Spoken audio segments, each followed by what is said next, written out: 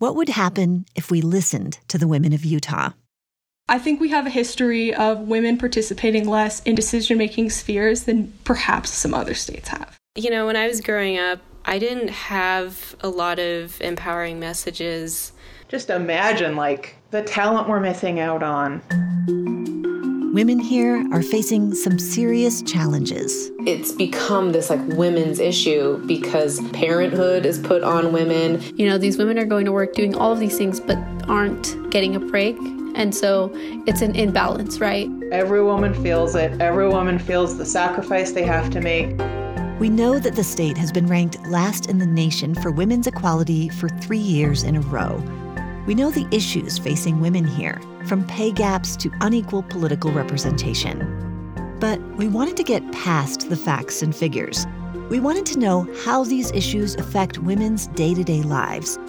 I thought, I'm going to be an artist when I grow up, but I'll probably end up being a stay-at-home mom instead. You give your opinion, and then all of a sudden it's, okay, I'm being reprimanded, but you can have a male who has a bad temper and is getting promoted. You'll knock on a door and they're like, oh, you need to talk to my husband about that. He decides who we vote for in the family. I'm Andrea Smartin, a journalist who's covered these issues in the state for almost a decade. I've seen the struggles for women here. In doing this podcast, we learned that women can't fix these issues alone.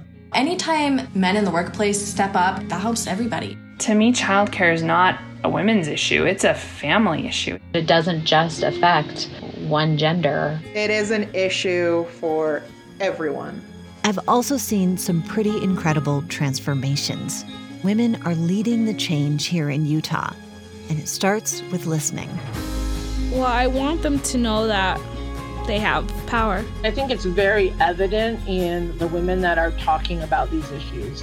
Their strength and their resilience, it just comes out. It was about empowerment. It was about you have a voice. And I think when we genuinely connect in that way, we can really connect with people in ways that are meaningful. And I think this is where we need more women to be willing to step up. I want this strong community of women who's working together to make their communities a better place.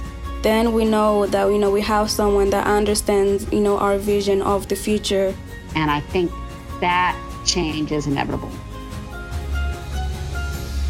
Introducing More Than Half, a podcast from PBS Utah that uncovers serious challenges facing Utah women and why it takes all of us, regardless of gender, to overcome them.